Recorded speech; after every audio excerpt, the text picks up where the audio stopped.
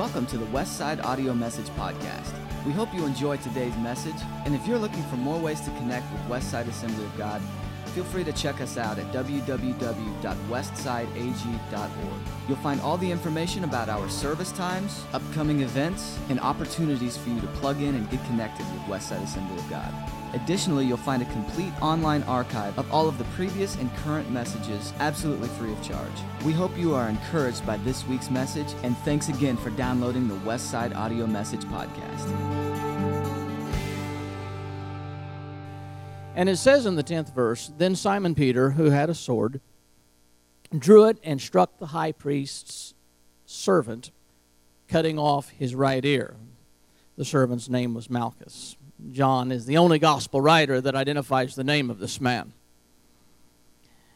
Jesus commanded Peter, "Put your sword away. Shall I not drink the cup the Father has given me?" And of course, drinking the cup has a reference to merely following the Lord's will. And the cup in this case was a difficult cup, a bitter cup to drink, as he was about to be crucified and become the sacrificial lamb for the sins of all of humanity. That was the cup he was about to drink. So the first lesson that I want to extract from this short passage that I have read is that we have the opportunity to learn from Peter's mistakes. I always am happy to learn from other people's mistakes so that I don't have to make those mistakes if I so choose. Now, how many of you parents just wish that your children would understand that? You tell them, don't make the same mistakes that I made.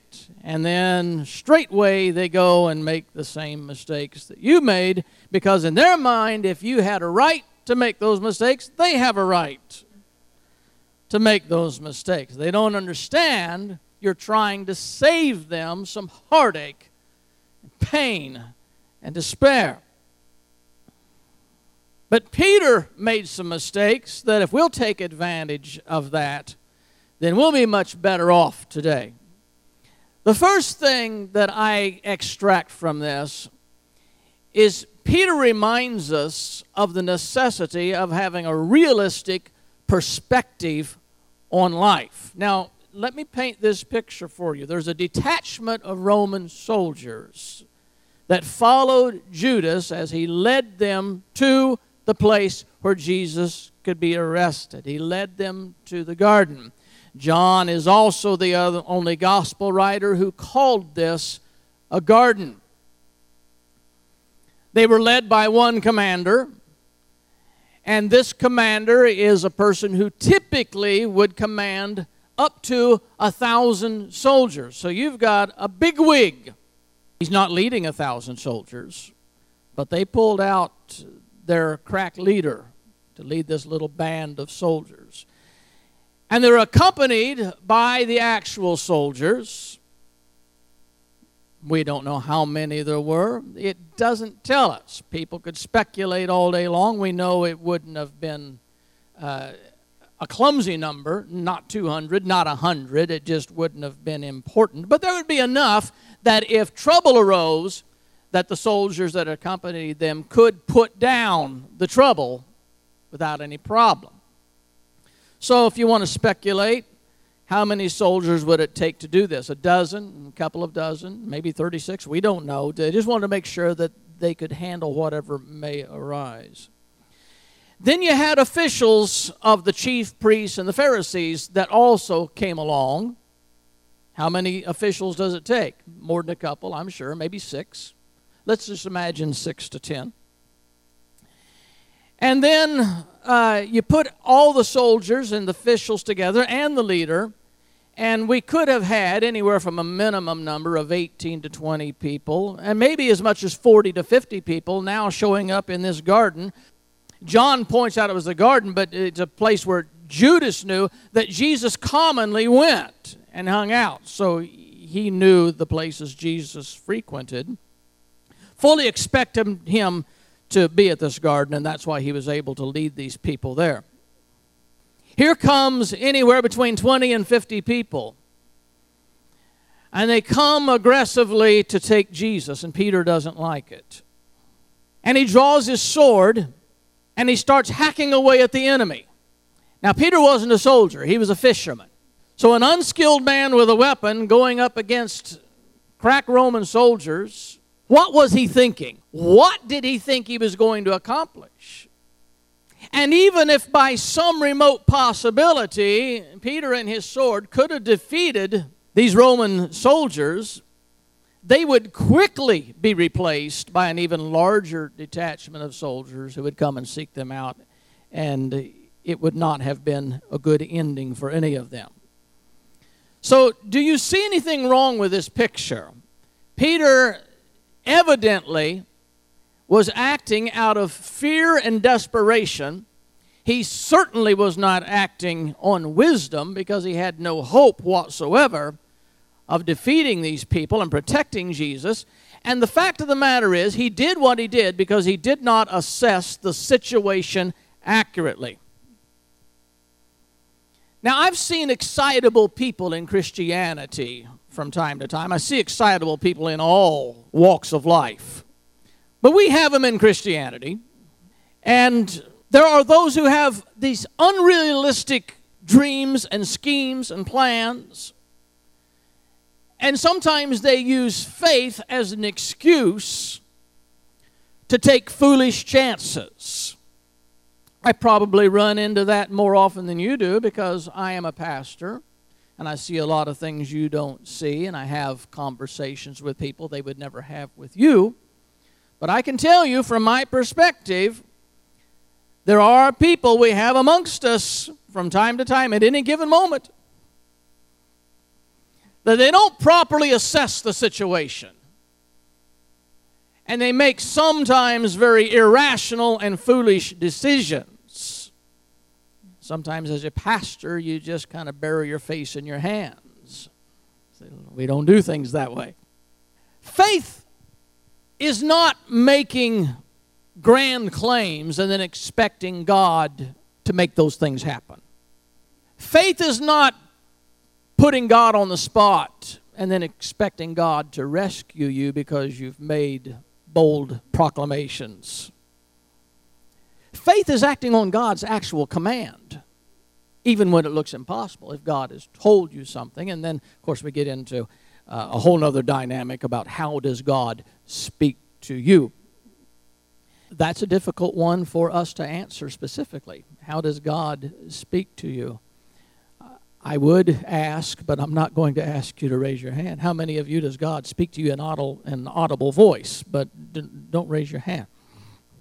How many of you does God send you a letter from heaven and you read it and you know exactly what God wants of you? See, we don't get these real clear messages from God most of the time, but we've got an awful lot of people running around saying, God told me.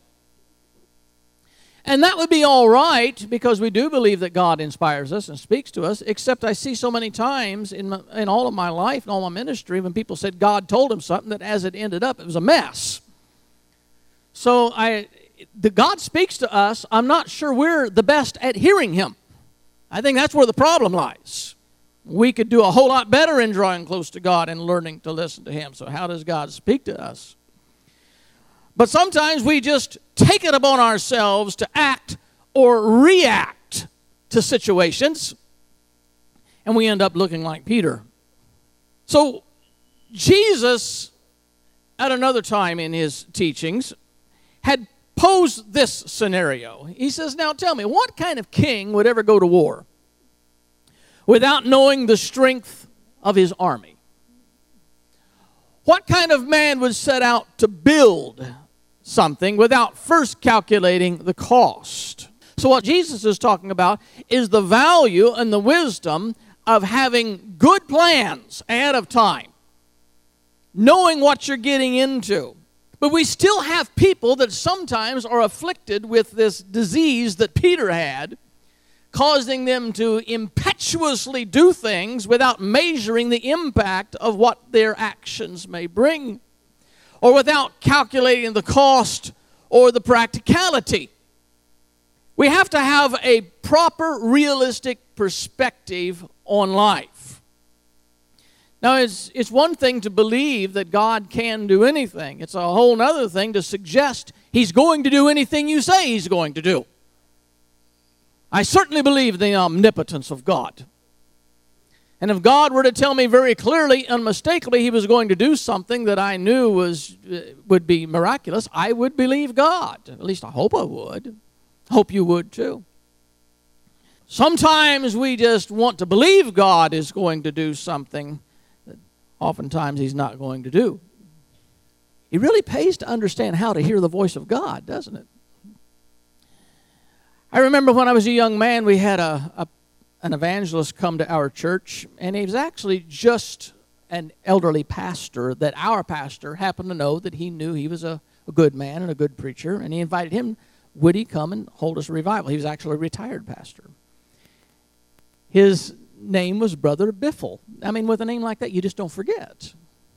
So Brother Biffle came and preached for us, and I can't tell you any of the sermons he preached, but I can tell you one story he told. It has stuck with me throughout all this time. He went into a hospital, and he was praying for somebody to be healed, and while he was praying for them, they flatlined. So he made a decision. What am I going to do? So he grabbed a hold of that man, pulled him out of bed, and slammed him against the wall and rebuked death. Then he began to wonder, what if he doesn't come back alive and somebody walks in right now? You would be in a predicament holding a dead man in the hospital against the wall. Well, the story turned out okay. He rebuked death, the man came back alive. But you don't want to get into these things if you don't know that you know that you know God's with you. You understand? Peter didn't know. He just thought it was a good thing to draw his sword. It didn't prove to be the right thing. The second thing I can learn from Peter is the foolishness of taking matters into our own hands. Now, the most glaring mistake that Peter made was failing to realize Jesus had everything under control. That's a very simple thing for us Christians. We understand God's in control of everything. However, when we panic, we don't always act like we remember God has everything under control. Sometimes we go about trying to help God out in those desperate times. Peter was sincerely wanting to help. Problem is, he was sincerely wrong. Jesus didn't need the kind of help that Peter was trying to offer. As a matter of fact, I'm going to word this very carefully, and I hope you listen carefully and don't misunderstand, but God doesn't need our help. He requires our obedience and our participation. But if you might allow me to make the distinction, He doesn't need your help. He doesn't need your advice. He doesn't need you to get out ahead of Him and do things your way because He's too slow getting it done. You don't like the way He's doing it. He doesn't need that help. He doesn't need us to force things to happen with our own strength and our own resources.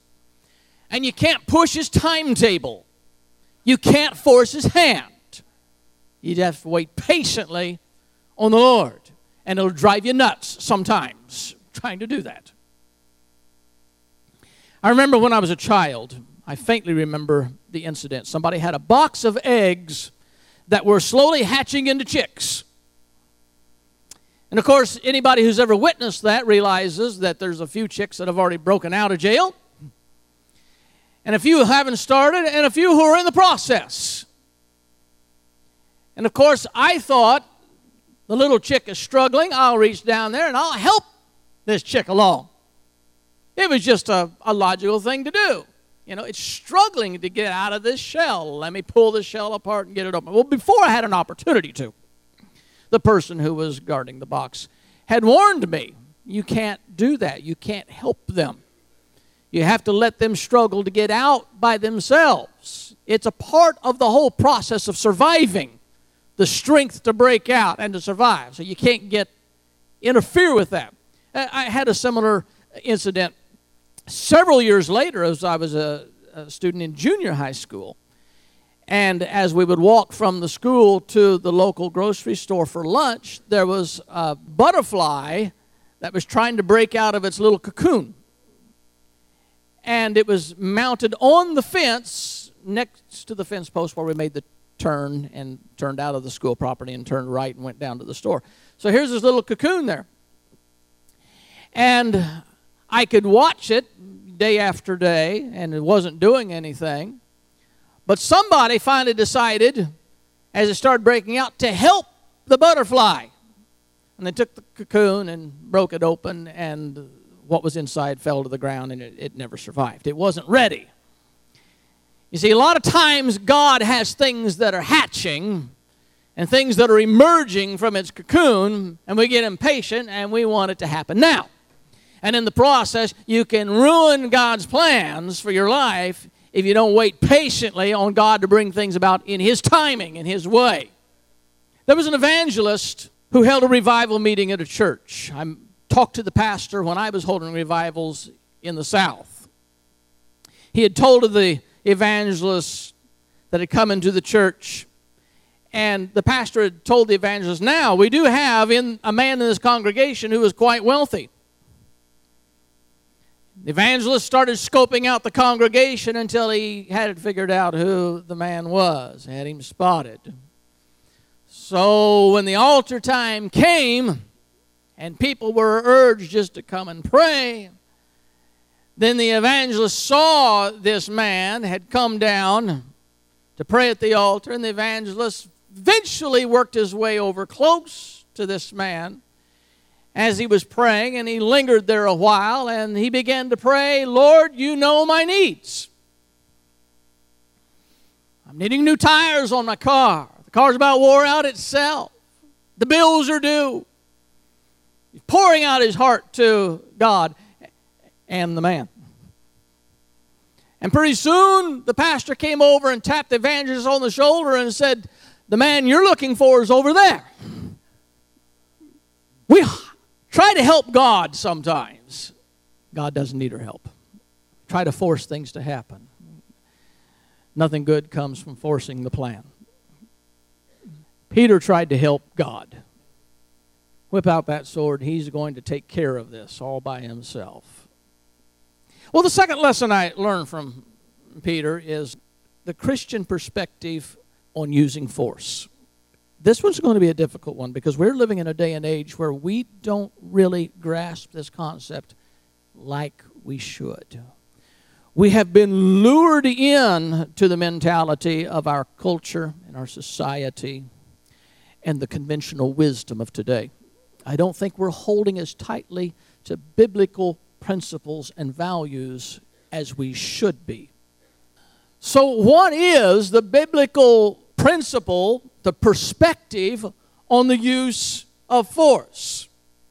People tend to favor the Old Testament scripture that says an eye for an eye and a tooth for a tooth.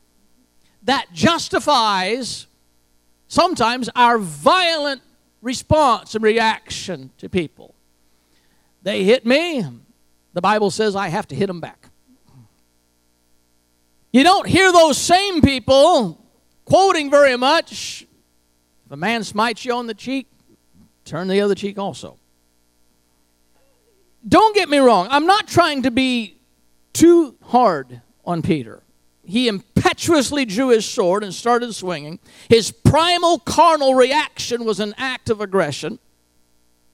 But I think most of us probably would have done something similar to that if we were courageous enough. So I'm not trying to be too hard on him.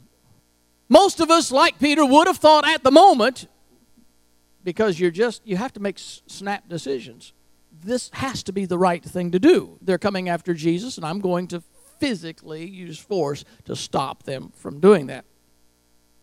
But the thing about it is throughout his mentorship, Jesus had taught his followers, his disciples, his students, over and over again, this is the way you're accustomed to doing things. But if you're going to follow me, we're going to do it this way from now on. He kept teaching them how things would be different in following him.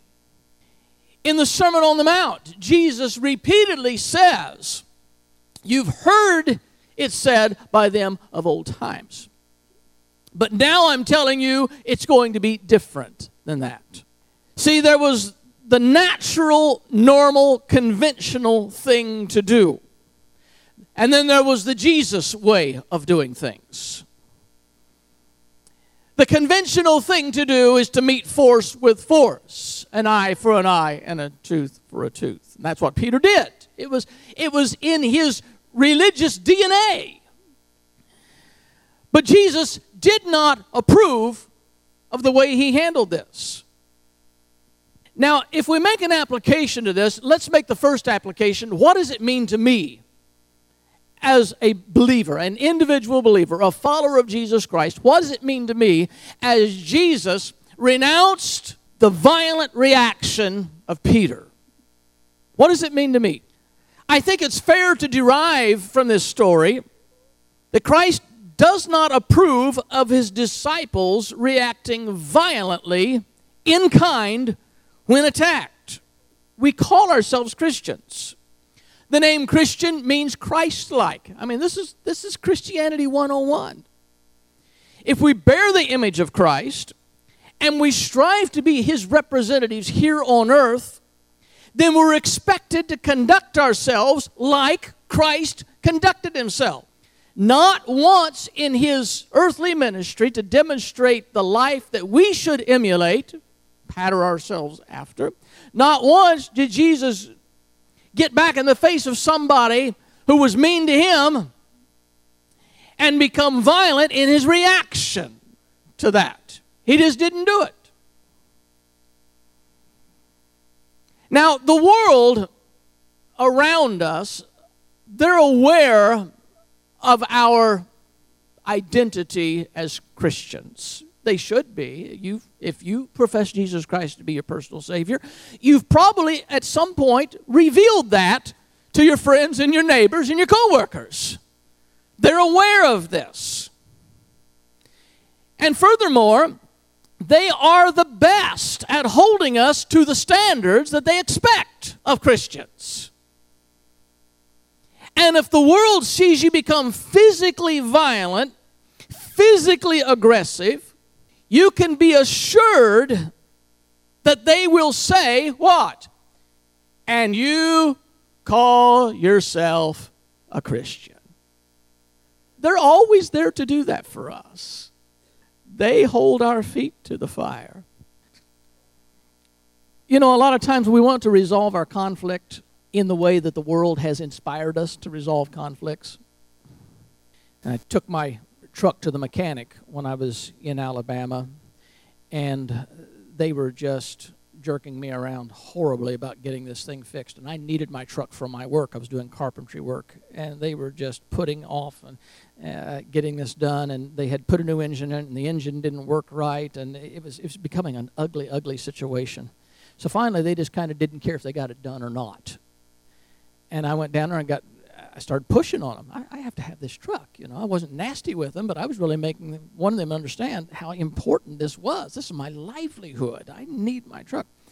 And that must have pushed their buttons horribly, because he started yelling and screaming at me and ordered me off his property. And on my way out, his brother, and they were a couple of rednecks, and I don't mean to say that derogatorily, they truly, truly were, come up behind me and kicked me in the billfold, to put it lightly, just to make sure that I knew how angry they were as I was heading off the property. Well, I knew when that happened, it hurt. And I went home, and I was upset, and I was talking with my wife, and pretty soon I got up. She said, "Where are you going?" So I'm going back down there. Well, now she's panicked now. "Please don't go. Please don't go. What are you going to do?" I didn't know what I was going to do. I'll figure it out when I get there. And I got back down. The shop was closed. The office light was on, and he and his buddies were sitting around having their brewskis and bragging on their daily, on their accomplishments for the day, which I'm sure I was among the tales they were telling. And I stepped inside there, and it just became dead silent. and there's Purvis. And I walked in and I said, Purvis, come on outside. I want to talk to you. Oh, yeah, that was enough. They started this, it's on now. It's on now. So, yeah, he was glad to. He put his beer down and he walked outside and he stood there. Purvis, I want to shake your hand. I held my hand out. And his fists were clenched. He was going to finish the job his brother had started. And he said, what do you want? And I said, I want to shake your hand. Why? So he shook my hand. I said, I want to apologize to you that whatever I have done, whatever I have said to make you that angry, I take responsibility for that.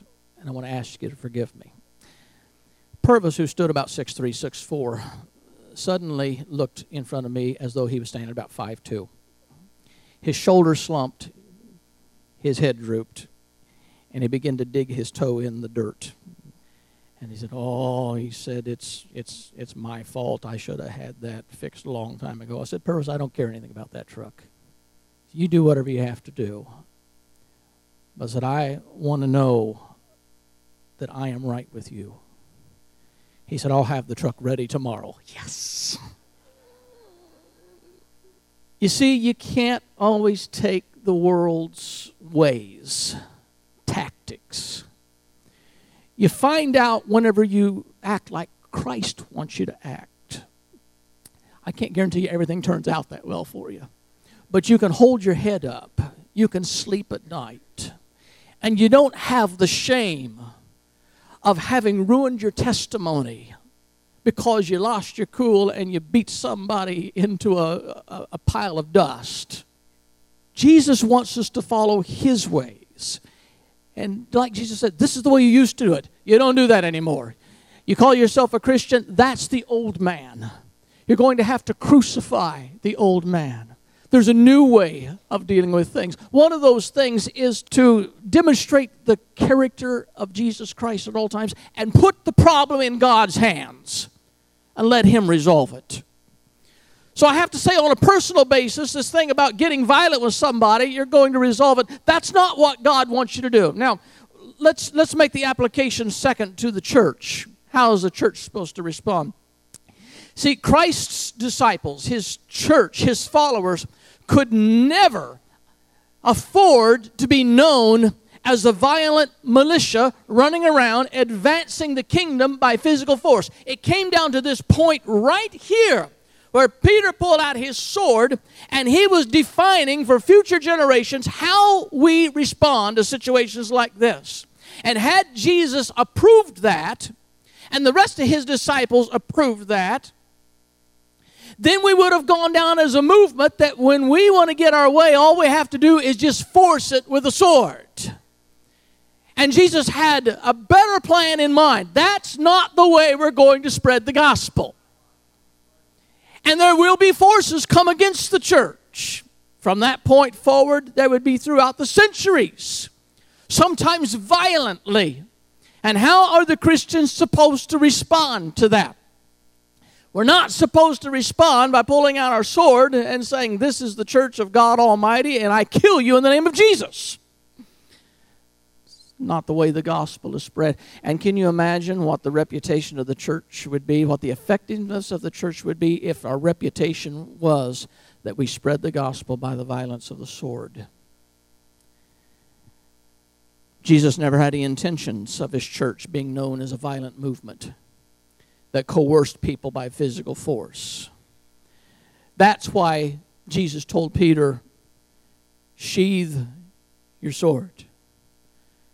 Not only did Jesus say, put your weapons away, we're not going to do this, but he goes over there and picks up this ear and pops it back on Malchus's head and fixes the mess that Peter has made,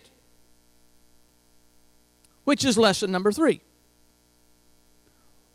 What do we do when we make a mess out of things? God is good at cleaning up my messes. And even though it may be necessary, it's nevertheless very embarrassing that he has to do that. And after I get over the embarrassment of having acted impetuously and made a unnecessary mess of things, I'm then grateful God cleans up my mess. And I am surely not the only one here that has spent a little more than just a little time in prayer before God, confessing, Lord, I've done it again. I have made a mess of things. I need your help.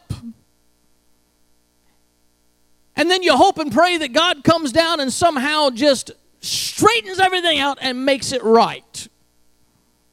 Once again, I won't embarrass you by asking you